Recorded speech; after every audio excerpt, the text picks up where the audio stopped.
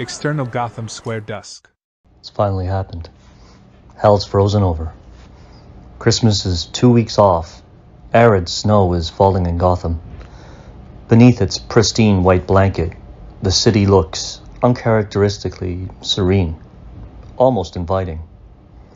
Peace has been miraculously restored. Strangers wave hello. Salvation Army Santas ring their bells on street corners.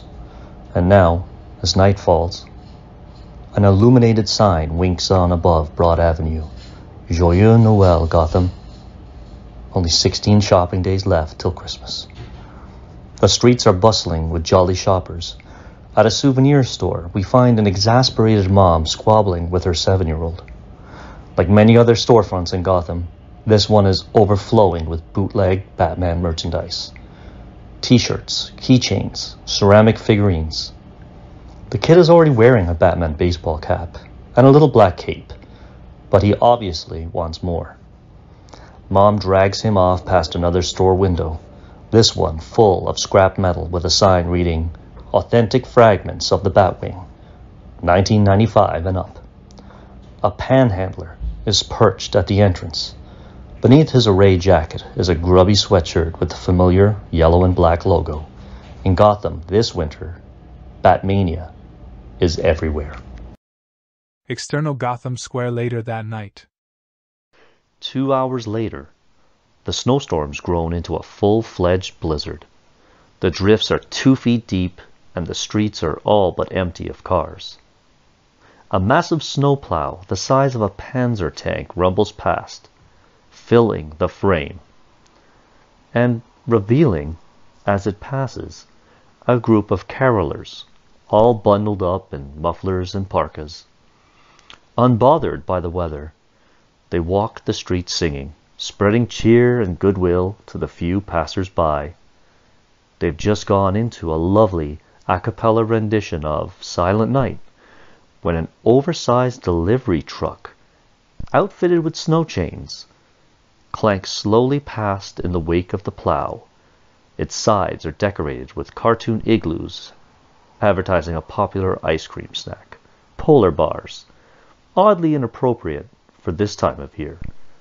A street corner Santa with bell and bucket waves at the truck as it rounds a corner. The carolers carol. Then a violent explosion rocks the street, followed by the sound of automatic gunfire and a high wailing security alarm. External Scratch and Code that moment night. Around the corner, there's carnage on the streets. The windows have blown out of Gotham's leading jewelry store. Gut-shot security guards stagger and go face down in the snow as robbers, dressed in white camouflage gear, clamber out through the shattered glass with sackfuls of loot. Carolers spill around the corner to see what's going on, but a spray of gunfire sends them scattering in panic. The Polar Bar truck pulls even with the jewelry store, and as it does, the rear doors open. A ramp slides down from the back of the truck. The robbers scramble aboard, and mere seconds later slide out again, riding atop 5 Ski-Doo snowmobiles. Sirens howl. A police car appears, taking the corner just a trifle too fast, fishtailing on the icy street, and plowing into a drift. Internal Squad car that moment night. The cops gun the engine, but their wheels are spinning in the snow. No traction. They're about to climb out and give chase on foot when, through the windshield, they see the Salvation Army Santa, hoisting an AK-47 and firing directly at them. The windshield disintegrates and the cops sink from view as Santa races off to the last of the snowmobiles, which is already burdened with loot. External Street that moment night. More squad cars converge on the jewelry store, but it's difficult to carry on a high-speed pursuit when the snow's a foot deep and the best you can do is 6 miles per hour. The cop cars skid to a halt, blocked by the rumbling snowplow. By now, of course, the looters are gone, scooting off on either side of the plow, sticking to the snowy sidewalks. External Streets a moment later night. Snowmobiles glide across the sidewalks, sending the few hardy souls who are out on the streets diving for cover. A couple of derelicts are cowering behind a fire hydrant, trying to avoid getting run over. Every time they poke their heads out, another skidoo whizzes past, missing them by inches. The robbers fan out in various directions. These guys are obviously going to get clean away, unless the derelict points up at the night sky, where a beacon is blazing in the darkness. The black silhouette of a bat. Internal police car that moment night. More sirens. A cop takes a radio call as he streaks down the long, wide avenue which borders Gotham Park, one of the few streets which is relatively clear. The cop at the wheel goes wide-eyed and nudges his partner in disbelief. Before their eyes, 5 snowmobiles appear from the cross streets up ahead and converge at the entrance to Gotham Park. Bringing up the rear is Santa Claus. What the hell? External entrance to park that moment night. Several squad cars are now massed at the entrance to the park. But there's one problem. The city's snowplows don't operate on the park roads, and the entrance is blocked off with sawhorses reading, "Closed to traffic." A huge steep drift prevents them from entering, and so all they can do is stand by helplessly, watching as the snowmobiles vanish into the trees. The cops race about like headless chickens, trying to concoct a plan. A couple of them are trying to scale the stone walls of the park. Another is at his car, barking into a radio mic. Yeah, you heard me. Snowmobiles. So what do we do? Chase him on foot? All eyes turn at the blare of a horn. The cops peer down the long corridor of the cross street and see a strange black vehicle barreling toward them at 90 miles per hour with no intention of stopping. The Batmobile. Cops dive left and right. A split second later, a 40-foot jet of Nova-intensity flame erupts from the front of the jet-black supercar, instantaneously dissolving the drift that blocks the entrance to the park, turning the ice and snow on the path before it into water. The Batmobile screams past in the wink of an eye. The cops get to their feet, cold as it is. They're sweating. One of them mops his brow and announces, dumbfounded, "That was Batman." No shit! Cop 2 yanks Cop 1 into the nearest squad car, and the others follow suit. Engines rev. As long as the Batmobiles clear the path, they might as well join in the chase. External bridle path that moment. 2 burly teenagers, both dressed in red berets and parkas with black Batman sweatshirts visible underneath, are trudging along the path when they're startled by a pair of speeding skidoos. Moments later, they spot a red glow on the horizon, and their jaws drop as the Batmobile roars into view, burning off the snow in its path. Thrilled beyond words, they whoop with glee, slapping high fives as the car streaks past. Internal Batmobile on Batman that moment. His face is weirdly illuminated by the flame still spitting from the front of the car. Cool as ever, approaching the chase is a simple problem in logic. He checks a radar display on his dashboard and sees 5 blips. External park on squad cars that moment night. The cops follow along in Batman's path. The lead car loses control and plows headlong into a drift. The driver jams the pedal, but his rear wheels end up digging a deep rut in the ice. He sits there cursing, pumping the accelerator as other cops race past him on foot. Internal Batmobile on Batman. The various robbers have spread out, their vehicles bounding over the hilly terrain of the park. He spots 2 of them up ahead. As he draws closer, they part ways, veering off to the left and right. Angle on Batmobile moving. Pods open on the front fenders, and missile launchers rotate into place. The Batmobile fires a pair of heat-seeking torpedoes, which burrow into the snow on either side and disappear. Angle on left snowmobile moving.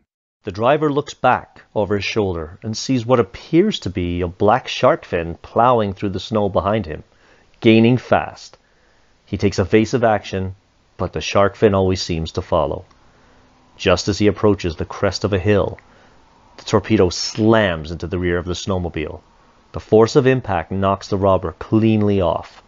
His loot lands in the snow beside him, but the snowmobile keeps going, sailing over the crest of the hill and striking the rocks beyond with a deafening explosion. Angle on right snowmobile moving. This robber's a little smarter than his buddy. When he sees the shark fin on his tail, he noses his snowmobile off into a grove of trees. The trees are too closely spaced for the torpedo to maneuver. It strikes the nearest tree trunk and explodes harmlessly. The robber is feeling good about himself because the Batmobile can't follow either. But Batman has a plan B.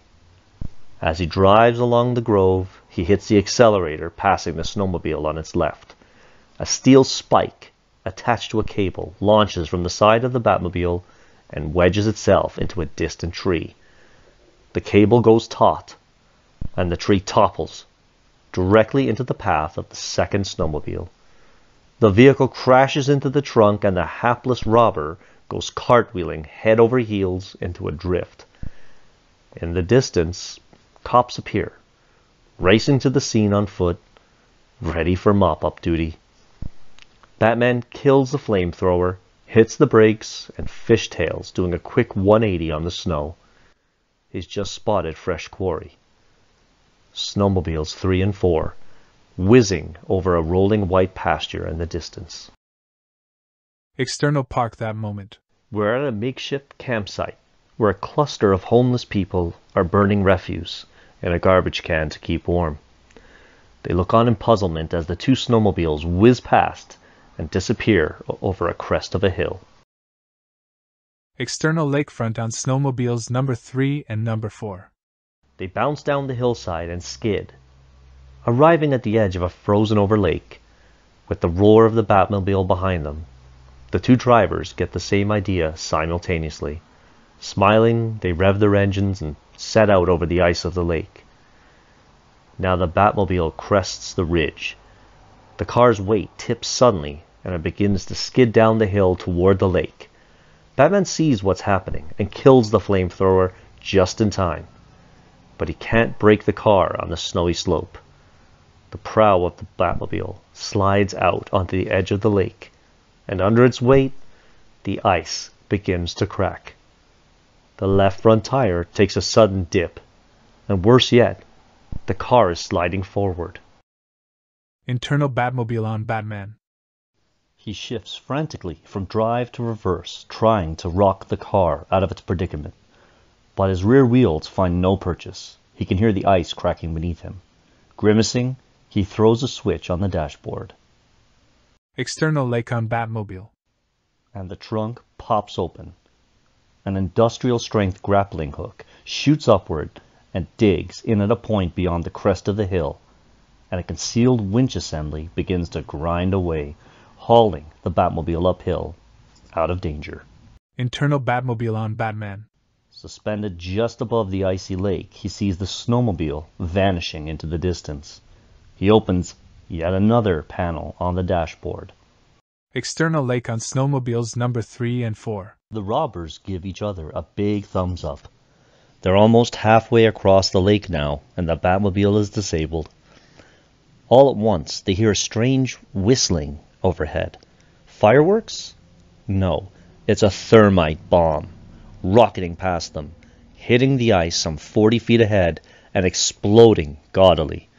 Jagged chunks of ice break free and shift in the frigid water, and the robbers are skidding into the drink before they know what's hit them. Angle on snowmobile number 5 moving. The last of the robbers is Santa Claus, his big sack filled not with toys, but precious stones. He approaches the edge of the park, negotiating his way through a maze of rocky outcroppings. He squirts out from behind a boulder into a clearing, and gasps in panic as a searing burst of flame erupts behind him. The Batmobile speeds out from the other side of the boulder. Santa twists his accelerator, desperately trying to build up speed. As it is, he's barely managing to stay ahead of the flamethrower. But the jet of flame suddenly dies. The hood of the Batmobile rises half a foot. and twin projectiles launch into the air. A heavy net is strung between them, and it lands smack on top of Santa Claus, entangling the snowmobile and stopping him in his tracks. Immobilized, he watches through the net in horror as the Batmobile barrels down. When the great black machine is almost atop him, it stops on a dime 6 inches from his heavily padded frame. External entrance to park a minute later night. The cops are spread out near the entrance. They've rounded up the other robbers and returned most of the loot.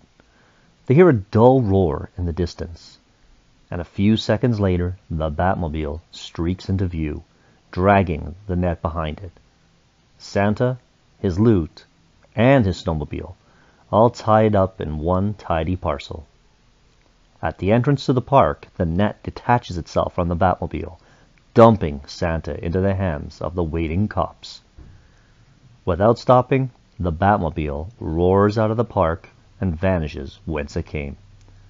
A mildly humiliated cop turns to his colleague and shrugs.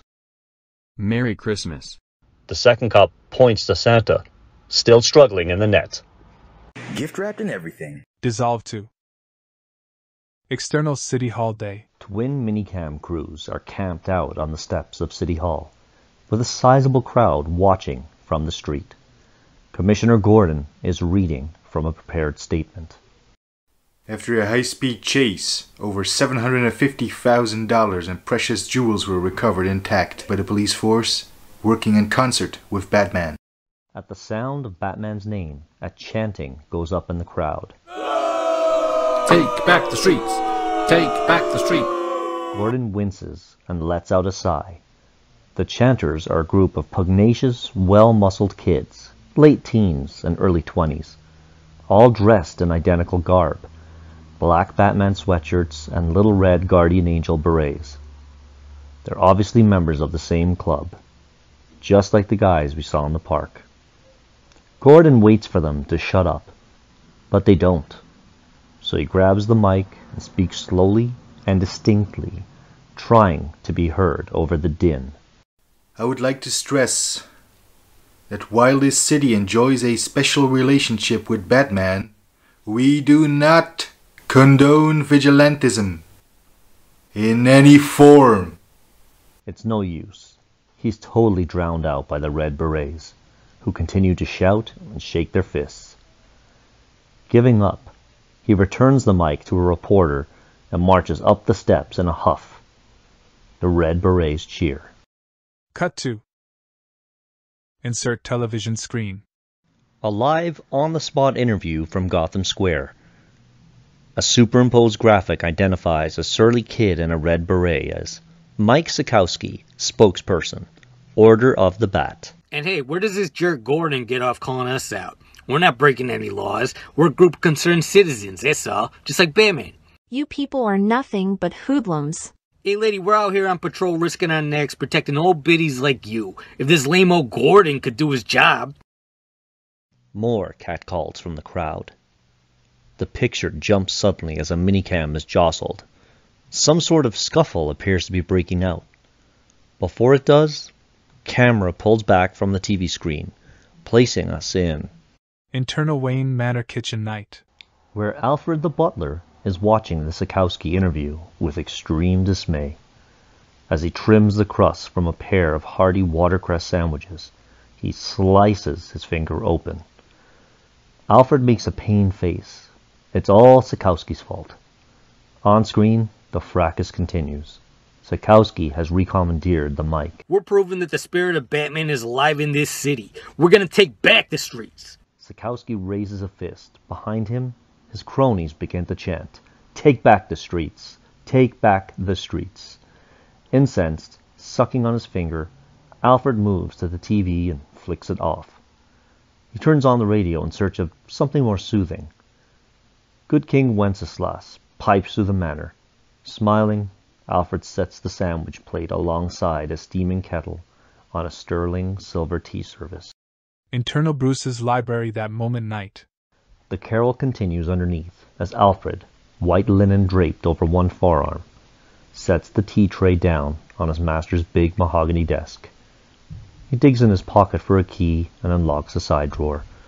The drawer contains a stack of yellowed aging newspaper clippings. Among them one which reads, Thomas Wayne murdered. Prominent doctor, wife slain in robbery. Unidentified gunman leaves child unharmed. Alfred digs around beneath the clippings and finds a concealed switch at the rear of the drawer. Gears grind and a sectional bookcase detaches itself from the wall, sliding out a couple of feet to reveal a stone stairway which descends into darkness. Internal Batcave a moment later night. Descending the stone stairs, Alfred arrives in the Batcave. Good King Wenceslas is on the speakers down here as well. Across a catwalk, the Batmobile rests on its little plateau, wrapped in a tarp. Alfred clears some space on a lab table and sets the tea service down. He glances up at the bank of video monitors and sees Sikowski still babbling on several channels simultaneously. He scans the cave, but there's no trace of Bruce. Sir? Master Bruce? As if in response, bats screech and flutter in the distant recesses of the cavern. Alfred turns suddenly and sees Bruce behind him, suspended from a thin filament wire, rising out of a bottomless abyss. I'm not deaf, Alfred. I hear you. He's wearing his civvy, tweed pants and cashmere sweater, but he's got the utility belt, with its spring-action reel, buckled about his waist. Clutching a bundle, he hangs in midair for a moment, dangling over the void. Alfred slowly regains his composure. I took the liberty of preparing tea. I take it you've been watching the news? Bruce, still dangling, glances up at the Sikowski interview and nods. Yeah. A lot of crazy people in this world. Bruce rocks back and forth to build up momentum. He kicks off the nearest stone outcropping, lands gracefully on the Batcave floor, and unbuckles his belt. Preoccupied, he drops his mysterious bundle on the lab table. A roll of black fabric and a cluster of lightweight, hollow aluminum rods, connected by what appears to be surgical tubing. I should inform you, Christmas is approaching, and we've received our annual solicitation from the Fireman's Toy Fund. If I may inquire... Oh yeah, watch this. Bruce hits a trigger on a tiny gas canister attached to the tubing. The tubing inflates and the rods spring erect, stiffening, wing-like, into something which looks remarkably like the skeleton of an umbrella. Most ingenious, sir. What exactly is it? What does it look like? To the untrained eye, sir, it looks remarkably like the skeleton of an umbrella. Sounds good.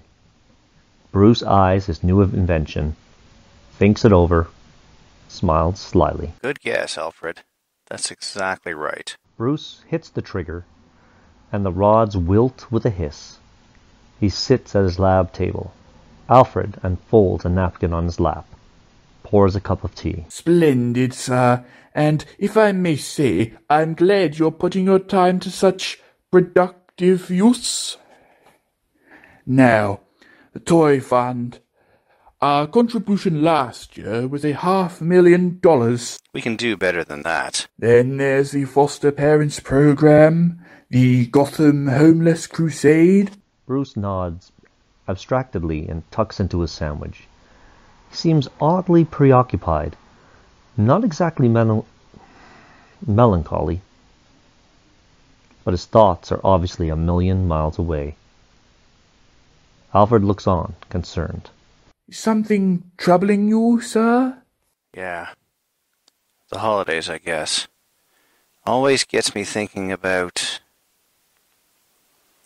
And, to tell you the truth, I'm a little concerned about Vicky.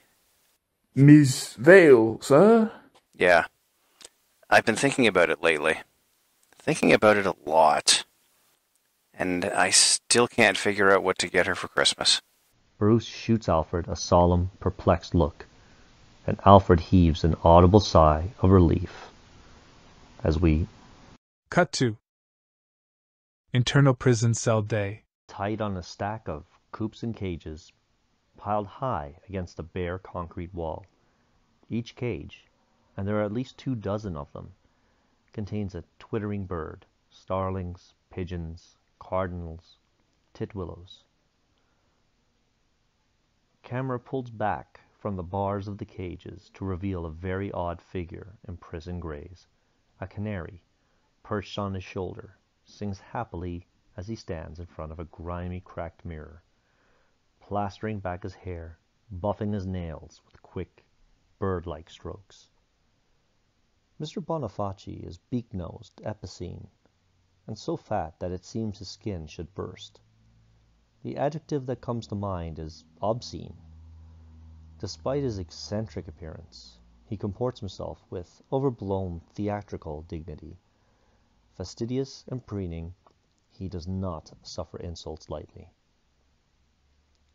Through another set of bars, and we realize that Mr. Bonifaci is himself caged. A prison guard arrives to slide back his cell door. Up and at 'em, Pengy.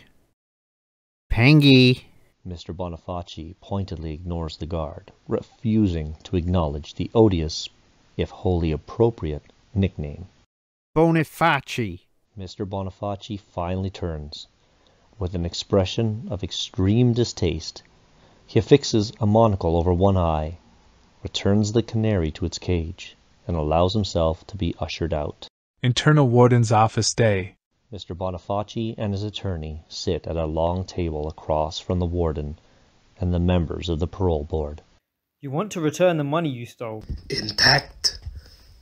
The map will show you where it's buried. The parole officer stares skeptically at a hand-scrawled map. All of it? $42 million? Mr. Bonifaci stares down humbly at the table, as if he finds the mere mention of his transgression too embarrassing to bear. Why this sudden change of heart? Gentlemen, I want my debt to be repaid in full. I want to be part of a civilized society.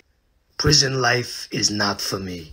The guilt, the fear, the constant shame. One meets a disturbingly low class of people. Sure, but $42 million? Mr. Bonifaci nods plaintively. It's quite a performance. He dabs at his face with a handkerchief. It's hot in here, and he's the delicate type. His record's clean. 13 years without an incident. I'd like to point out my client's put his time to good use. A student of ornithology, articles published in several respected journals. The parole officer thumbs through a stack of magazines. Bird World, Ornithological Review, Beaks and Feathers, Nest Egg. But, yes, my only source of solace. In light of this rather extraordinary gesture, I see no reason not to endorse your application for parole. Thank you, sir. You won't regret it. Mr. Bonifaci shakes hands with the members of the parole board as the guards escort him out. A black mynah bird squawks loudly from its cage in the corner of the office. Crime does not pay. Crime does not pay. Chuckles all around. On his way out, the attorney gestures towards the mynah and beams at the parole board. Personally trained by my client. Internal prison cell day. Free time. The cell doors are open and the convicts are milling around in the common area. T-Bone, 220 pounds of dumb, hulking beef, saunters up to his cell and finds his bunkmate, Mr. Bonifaci, staring at a stack of empty cages. Bonifaci whirls on him suddenly, his face beet red, apoplectic with rage. Where are my boys? Shit, Pengy, I let him go. Hermione, my canary, it's the dead of winter. T-Bone flops casually on his bunk, obviously enjoying Mr. Bonifaci's profound distress. They were all cooped up. With you leaving and all, seemed like the humane thing to do. Bonifaci's gaze falls on a corner of the cell. He spots a scattering of yellow feathers, a patch of fresh blood. With the supreme effort of restraint, he turns and forces a smile. I see. You might as well have this. I won't be needing it. He tosses a Sony Walkman to T-Bone, who flicks it on. The dim strains of classical music are audible through the earphones. Well, thanks, Pinchy. No hard feeling, you know? I'm gonna miss that pudgy little ass of yours. T-Bone tunes the Walkman to a rock station, slips the headset on, grins from his bunk. 2 guards arrive. As they escort him out, Mr. Bonifaci mutters, You won't miss it long. External prison main entrance day. It's 15 degrees outside as Mr. Bonifaci, a.k.a. the Penguin, waddles forth from the prison gates.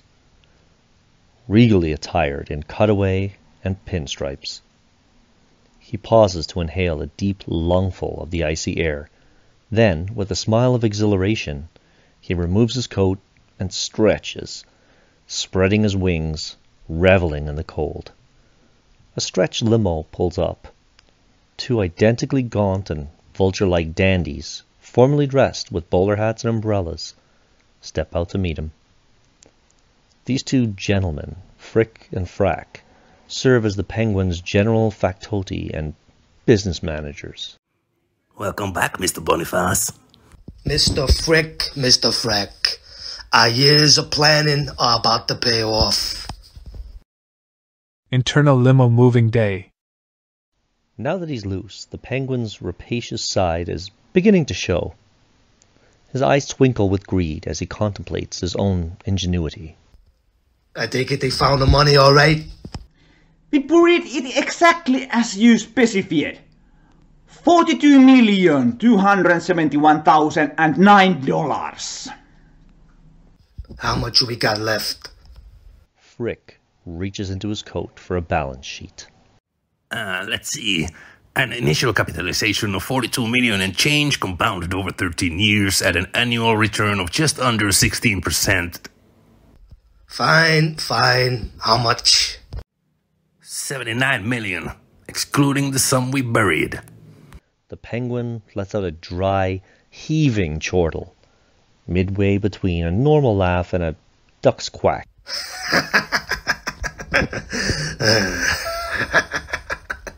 He checks his watch and reaches into his pocket for a small electronic device. Speaking of burials. External prison yard day. T-Bone on work detail. He's got the Walkman on and he's shoveling snow to the beat. He winces and removes the headphones. The music he was listening to has been replaced by an eerie, high-pitched whine. He's twisting the knob, trying to find the station he was tuned to, when a pigeon dives down straight at his head. Hey! He drops the shovel as the bird strikes, glancing off his head. Before he can react, 3 more pigeons have swooped down at him, pecking at his head and shoulders in a frenzy. He lets out a howl and staggers through the prison yard in a frenzy. Dozens of pigeons are pouring over the prison walls, shrieking hideously, descending on him. He falls to the ground screaming for help, but the other prisoners run like rabbits, terrified. By the time the guards come racing across the courtyard, T-Bone's no longer even visible. There's just a swarming man-shaped mass of pigeons, pecking away, flapping their wings insanely. Covering their faces as they move in, the guards blow their whistles, beat at the pigeons with billy clubs. All at once, the pigeons take off en masse, leaving T-Bone's mutilated corpse sprawled in the yard. Our guard notices the Walkman, picks up the earphones to listen, and hears nothing but rock music. Surfin' Bird by the Trashmen. Bird, bird, bird is the word. External road on Penguin's limo moving. An aerial view of the limo as it cruises down the deserted road leading away from the prison. It disappears from view, and all at once the frame is filled with pigeons. Great squalling flocks of them, dutifully following their master as he makes his way back to Gotham City. Dissolve to.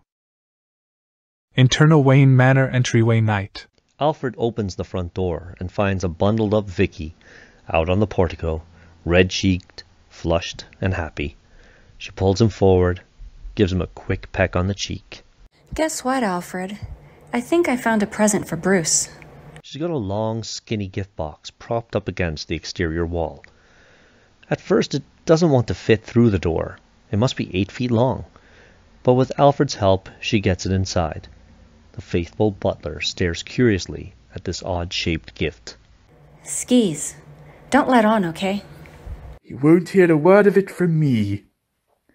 He's such a nightmare to shop for. What did you get him year after year? I find you can't go wrong with surveillance equipment. Let me put this under the tree. Not so fast. She reaches into the pocket of her coat and pulls out another small gift. Alfred stares at the tag. To Alfred. Love, Vicky. And tries to suppress a huge grin. Why, Miss Vale? What's all this? Alfred and Vicky turn.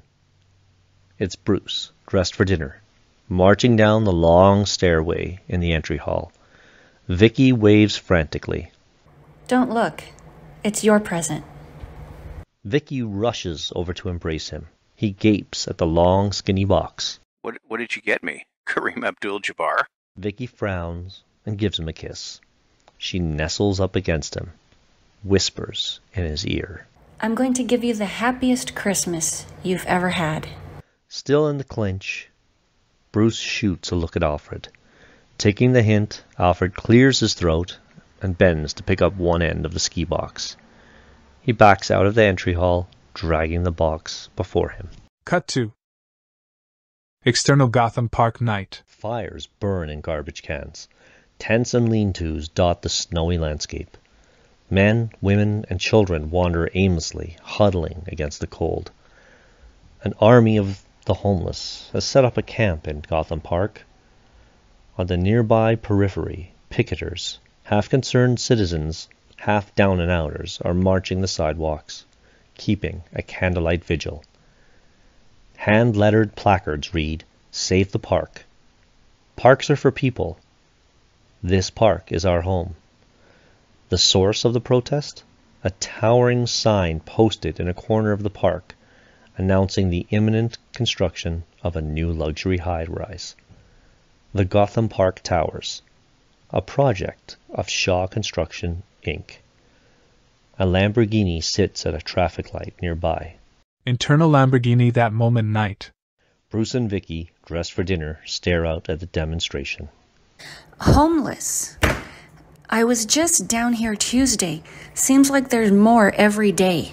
Bruce starts to say something, but can't think of anything to say. Christmas time, and they say there's over 1,000 people living in the park already. Yeah. The light changes. Bruce throws the car into gear and, at the next intersection, turns the car right into the park. External pub in the park night. Despite the name, it's a tony little bistro catering to Gotham's elite. A panhandler, underdressed for the cold, has been hustling the customers as they come out. A couple of parking attendants are trying to drag him discreetly away as Bruce's car pulls up. A valet opens the car for Bruce and Vicky, who look on in concern as the panhandler gets the bum's rush. The liveried doorman shrugs apologetically, sorry for the inconvenience, as they enter. Post-dinner, Vicky's got a sheaf of photos spread out on the table in front of Bruce. Shots of Gotham's homeless being forcibly evicted from the slum dwellings, erecting their shanty towns in Gotham Park. They're already raising the tenements and SROs downtown. These people don't have any place else to go. If the city starts selling off the park... Bruce takes a good long look at his opulent surroundings. Huge windows open on a serene and picturesque view of the park. Campfires flicker in the distance. I guess I'll pass on dessert. Bruce, you do a lot more than most people ever dream of. Sure. Comes off the top of my taxes. That's not what I meant. They exchange a long, silent look. Of course she's referring to Batman. Still, the argument doesn't hold much water with Bruce. What I do doesn't come close to the root of the problem, Vicky. I'm just a Band-Aid. Bruce, it's been ages. Vicky turns and rapidly closes her photo folder. Millionaire construction magnate Randall Shaw is in the restaurant table hopping, and he's just glommed onto Bruce. Randall, you remember Vicky. How's the construction business? The Park Tower, all systems go, if we can get the junkies and winos cleared out. Not too late to get in on the deal. I'll think about it. Say, Walter Barrett's due back from Europe. We should all get together at the club. Nice to see you again, Miss Veal. Miss Veal maintains a big phony smile as Shaw moves off to the next table. She murmurs to Bruce through clenched teeth. What a pig. I've known him since he was 7 years old. He was a pig then, too. Now he wants to wobble up the park. Ugh. Bruce, isn't there something you can do about people like that? What? Tie him up with a bat rope? No, you idiot. I meant you, Bruce. Bruce nods. Oh yeah, subtle distinction. Internal pub in the park night. Bruce and Vicky emerge from the restaurant. He hands his parking stub to a valet. A crowd's beginning to form in the lot outside. The red and blue bubble of a police car is flashing a short distance off, near the entrance to the park. 2 red berets in full Order of the Bat regalia look on as a recently mugged woman jogger gives her statement to the investigating cops. Bruce and Vicky, intrigued by the Batman wannabes, move a little closer, within eavesdropping range. We were on patrol, so the whole thing. I was attacked. 3 men in ski masks. And these 2 broke it up? These 2? They ran like rabbits. I never saw anybody take off so. Hey, somebody had to go for the cops. You! Shut up, alright? Lady, who was it that bailed you out? A kid. 13 or 14 top. He just came out of nowhere and tore into them. It was so quick I didn't even see his face. Nearby, Vicky shoots a highly quizzical look at Bruce, who responds with a mystified shrug. Her professional curiosity piqued, she wanders over to introduce herself to the jogger. An exasperated cop leads the red berets away from the crime site. Dumb shit. Shouldn't have been jogging in the park anyway. Look around you. It's full of bums. Bruce gestures at the red beret's Batman sweatshirt as he passes. Nice outfit. Piss off, geek. Dissolve to. External waterfront district night. Snow blankets the abandoned warehouses rimming Gotham Harbor. Foghorns blare in the distance as a pair of stiletto heels, totally inappropriate for the weather, click across the sidewalk and pause at mid-block, where a wide wooden plank leads down from street level to a seedy hole-in-the-wall bar, the Wharf Rat. Internal Wharf Rat night. A roughneck joint, about as trendy as the average bait shack. The clientele consists primarily of surly types who are saving up for their next tattoo. A TV over the bar is tuned to the late news. And tomorrow the city's power elite will be turning out in force to greet millionaire industrialist Walter Barrett, who returns to Gotham after a 5-year stay in Europe. The bartender switches to a hockey game, because none of the rowdies at the bar give a shit about Walter Barrett. None, that is, except for a strapping young bruiser named Ricky, who gets up and makes his way to a payphone in the corner. Moments later, the owner of the high heels enters. She opens her black fur coat and unwraps her muffler, revealing exotic, vaguely Eurasian features. She's dark and elegant, fine-boned, regal of bearing, and her name, though we don't know it yet, is Selina Kyle. She's not the kind of girl who typically frequents the Wharf Rat, and so her entrance creates quite a stir. A longshoreman at the nearby pool table misses his shot and digs a rut in the felt. 2 blousy whores size her up territorially as she finds an open stool at the bar and settles in with serene indifference. The regulars, of course, are all but licking their chops. The only guy in the joint who hasn't noticed her yet is Ricky, who's still on the phone. Yo, Ricky here, what's the haps? In mid-conversation, he notices Selina. She smiles invitingly, right at him. Mildly startled, he smiles back. Midnight? No sweat. I'll see you then. He hangs up eagerly. Then, with a deep breath, he hitches up his pants and swaggers over to Selina's end of the bar. Well, Ricky, is it? How'd you know that? I heard you on the phone, talking to your girlfriend. Girlfriend? Nah, that was business. Selina makes a big show of peeling off her gloves. If you've got time for a little pleasure, maybe you'd like to buy me a drink. She clasps his hand. His eyes bug out. 3 enormous rings and a diamond bracelet. There must be several thousand in rocks in her left hand alone. Ricky gapes at the sparklers, bedazzled. Damn, girl. They almost look real.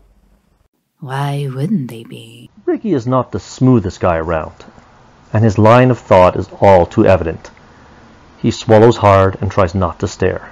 You'd have to be crazy to add a real thing to a dive like this. Oh, they're real, all right. So are these.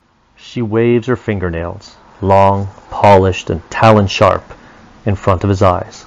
With lightning speed, before he can react, she pins his wrist to the bar, and with one quick stroke carves a thin, bloody stripe in the back of his hand. Selina's eyes flash as he gasps in shock. He tries to jerk his hand away, but he can't break her grip. Then, her dominance firmly established, she releases his hand with a coy, Cheshire cat smile. Weren't we going to have a drink? He blinks, forces a chuckle, smiles unsteadily. She takes his wounded hand, lifts it slowly to her mouth, and laps gently at the blood. Ricky is hypnotized. She's got an odd way of flirting, but Ricky finds it somehow intriguing. He dabs at his hand with a napkin and signals to the bartender. Cut to External Waterfront Pier 31 night.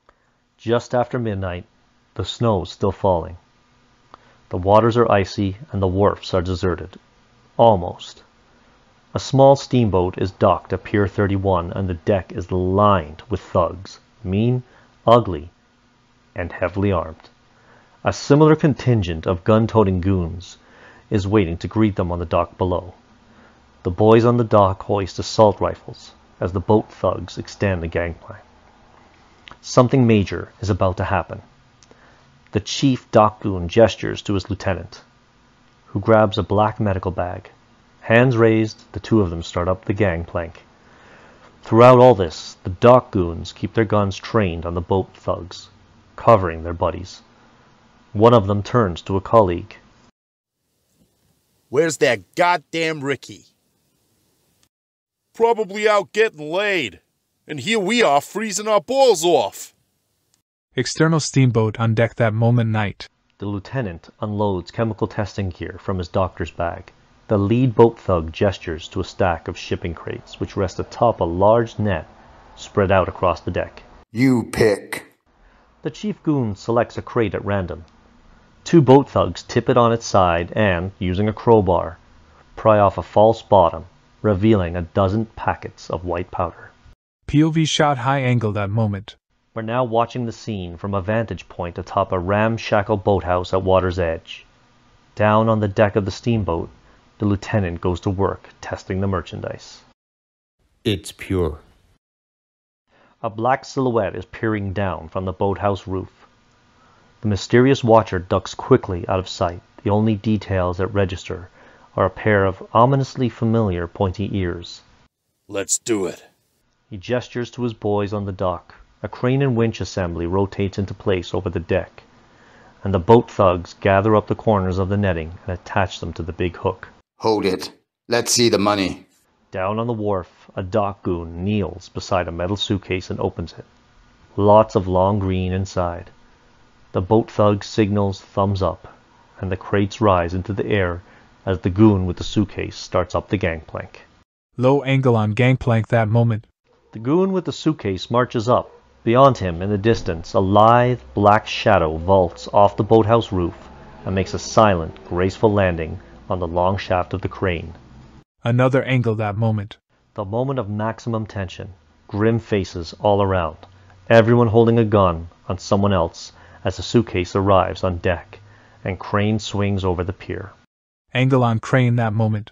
Razor-sharp, chrome steel talons slash suddenly through the air. On dock low angle that moment.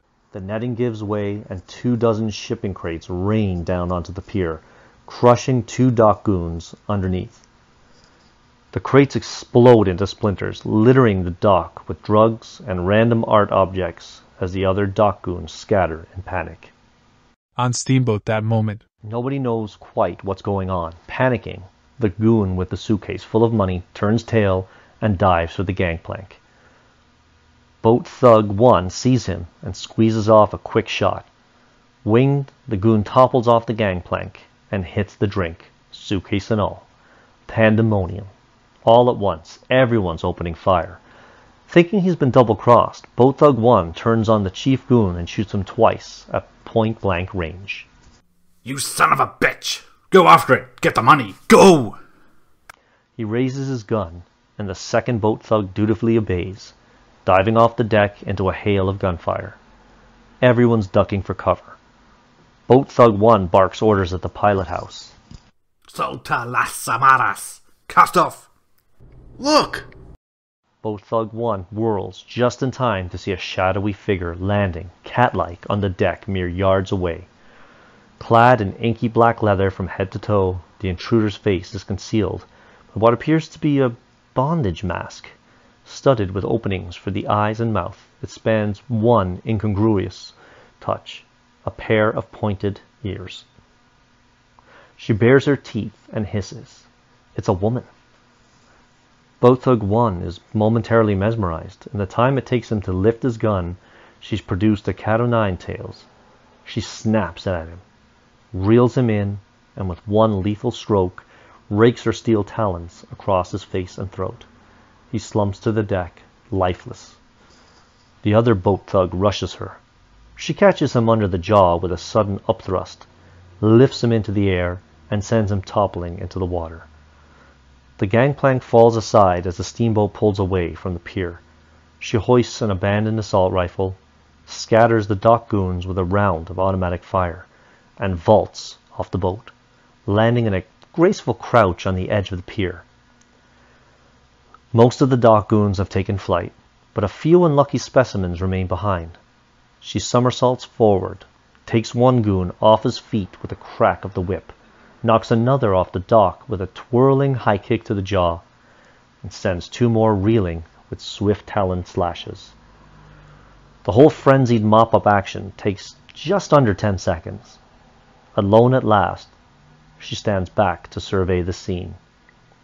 Counting the stiffs on the boat, which is now receding in the harbor, there must be well over a dozen dead. The snow is speckled with red. A half-dozen bodies lie sprawled in their own blood. One of them, the lone survivor, is face down and softly moaning. Retracting her steel claws, the masked woman crouches amid the wreckage of the smashed shipping crates. Bundles of white powder, millions of dollars worth, are scattered all about the pier, but she couldn't seem less interested. Instead, she's checking the manifest number stamped on the side of the crates. She finds crate number 18396-BB and rummages among its contents until she comes up with a carefully wrapped parcel. She opens it carefully and holds it up for inspection. The statuette of a raven, carved from solid onyx, glistens in the moonlight. The woman pauses long enough to slip a small card in the moaning punk's back pocket. Then, cradling the raven under one arm, she dashes off on silent cat feet. A lantern approaches. It's an old salt, some kind of hapless night watchman, and his face goes bone white at the sight of the carnage on the docks. He kneels beside the moaning punk, turns the body over, and gasps because the punk's face has been clawed to shreds. El Morcielago! Morcielago! Cut to Internal Penguin's Lair night. The unique chamber in which we find ourselves is alive with the flutter and song of cold weather birds, dozens of them, all chirping, flitting about in the rafters, alighting on special perches mounted in the walls. At the center of this penthouse room is a vast sunken pool.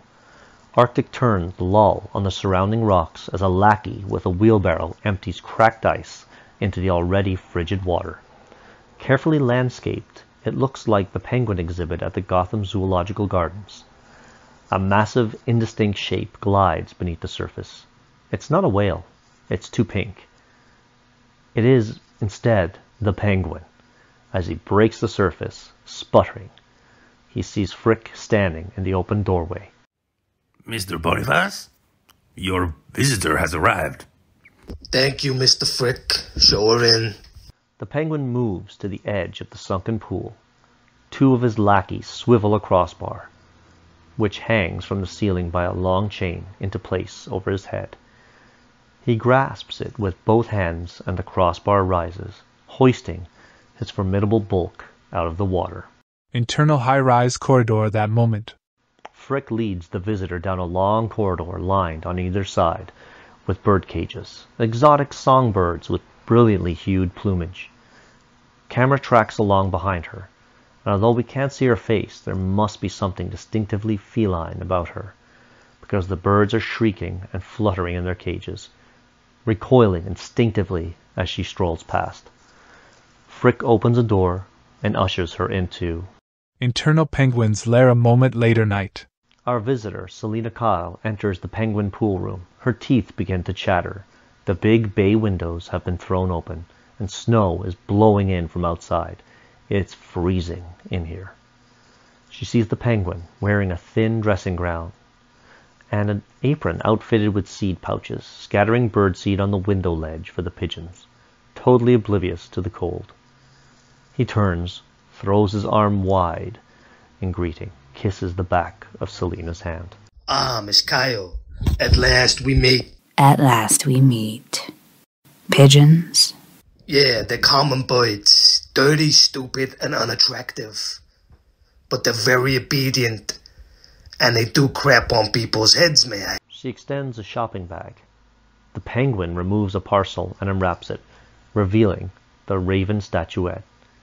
He sets it on a nearby desk, fondles it reverently, and beams at Selina. I see your reputation was not exaggerated. I've located others. All but one. I'm surprised you don't catch pneumonia. With an apologetic smile, the penguin pulls the window shut. My normal body temperature is 92 degrees. Germs, they find me inhospitable. I see why they call you the penguin. They may call me that, but rarely more than once. Champagne? She nods. He pours 2 glasses, hands one to Selina, raises a toast. My dear, here's to the second biggest crime in the history of Gotham City. Cut to Internal Police Observation Room night. Commissioner Gordon and another cop, Lieutenant Eddie Bullock, are in a darkened antechamber adjacent to an interrogation room. It wasn't about the drugs. Whoever it was left 30 kilos sitting on the docks. They're watching through a 2-way glass panel as a terrified man with a heavily bandaged face tells his story. It's the lone survivor of the dock massacre, Julio, and his voice is audible over a concealed intercom. Un silueta negra, corcolemos. Y garas, el demonio, el morcielago, morcielago. What's that he keep saying? Murcielago. Bat. Nonsense. That duck looked like a slaughterhouse. Batman's never committed murder. We did find this in his back pocket. Bullock hands Gordon a card. It reads, "Those who feed on the soul of Gotham will suffer my wrath." And in lieu of a signature, there's a little black bat emblem in the bottom corner. While Gordon's staring at it, a policeman pokes his head in. Commissioner, we got Barrett. Internal Police Interrogation Room that moment. A cubicle down the hall. The splenetic Walter Barrett, millionaire industrialist, is fidgeting in his chair as Gordon enters. Fine welcome. These stormtroopers of yours dragged me away from my coming home party. I'd like to know the meaning of this. I'd like to know how 30 kilos of pure cocaine wound up concealed in your personal effects. Gordon, I come from one of the oldest and most influential families in Gotham. If you plan to accuse me of smuggling drugs, be my guest. I'll have your badge before you leave this room. Gordon weighs the threat. He nods to the cops in attendance. Book this son of a bitch. Gordon storms out. Barrett jumps out of his chair, but the cops restrain him. Outraged, he bats their hands away. I believe I'm still entitled to a phone call. Cut to external downtown Gotham day. Vicky with her camera, squeezing off snaps. She's standing behind a sawhorse, part of a crowd of onlookers at a downtown demolition site.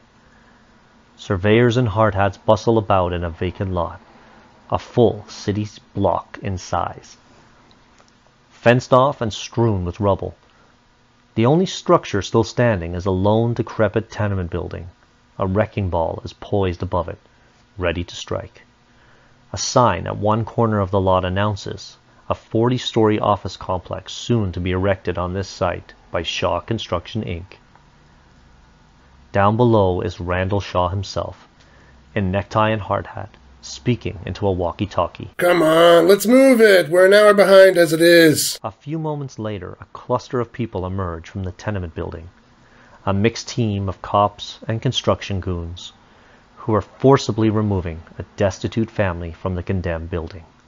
Vicky watches angry. Her POV telephoto lens. A quick series of shots. The squatters wailing and struggling, clinging to the doorways, unwilling to leave. Their few belongings are packed in a couple of cardboard boxes, which the cops heave rudely out onto the street. Finally, the handcuffs and nightstick. Angle on Shaw that moment day. A surveyor grabs Shaw by the arm and points out the woman taking photos in the crowd.